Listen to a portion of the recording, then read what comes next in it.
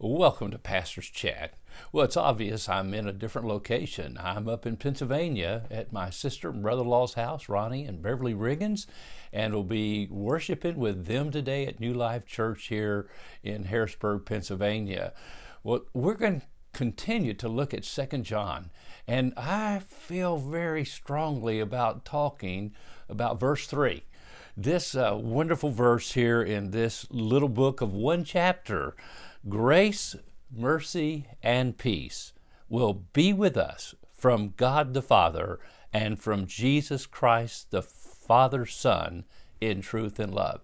Grace, mercy, and peace will be with us. My friend, when you have the Lord Jesus Christ and you know Him to be the Son of God and you know Him to be the way, the truth, and the life, you will experience God's grace, God's mercy, and God's peace.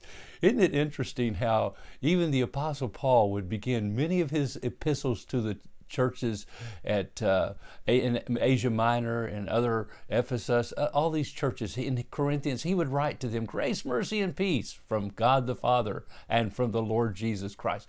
Three very powerful and important words. Now, I think it's important to point out that also, John, the apostle of love, speaks much about the love of God. And there would be no grace, mercy, or peace unless God Himself is love. And I just think that's so important. And there's a wonderful verse that I want to remind us of here in the book of Ephesians chapter 2, where Paul was writing to the church at Ephesus, and he made this statement to them in verse 4, but God, being rich in mercy, because of the great love with which He loved us, even when we were dead in our trespasses, made us alive together with Christ. He made us alive together with Christ.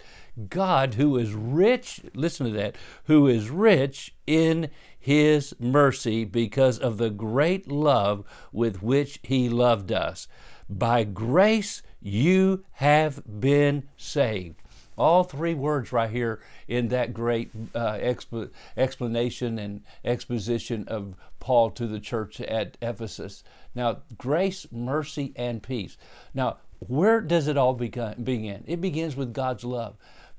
I'm telling you, in eternity past, God has always been love. Before anything existed, before the creations of the heaven and the earth, God is love. It's an attribute of God.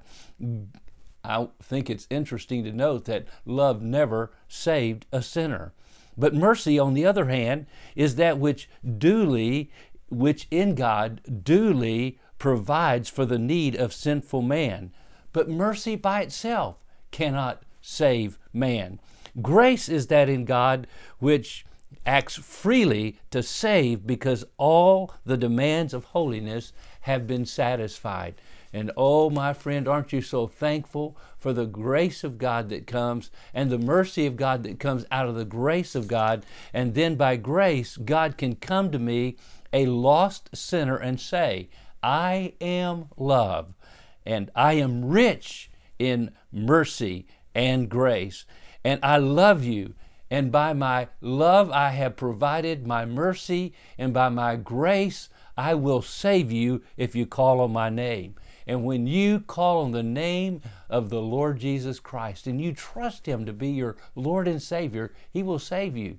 Grace, mercy, and peace. Now, it's also interesting that the justice of God and the righteousness of God is seen in this great salvation, because it's because of His righteousness and justice that He can express, because of His love, His great grace and mercy. For by grace are you saved through faith, and that not of yourself. It's the gift of God, not of works, lest any man should boast. We do not deserve anything, but God, who is love, now can express His mercy, and because of His mercy, now He can express His grace and call us to salvation through His Son, Jesus Christ. So my friend, today, if you've never experienced the love of God, as John puts here in this passage, oh, today come to Him. And this is because of the truth that is in Christ Jesus. It's all because of his son Jesus. We have a Savior. Well, God bless you. Trust him today and come into his peace that passes all understanding, that gives you such a great salvation.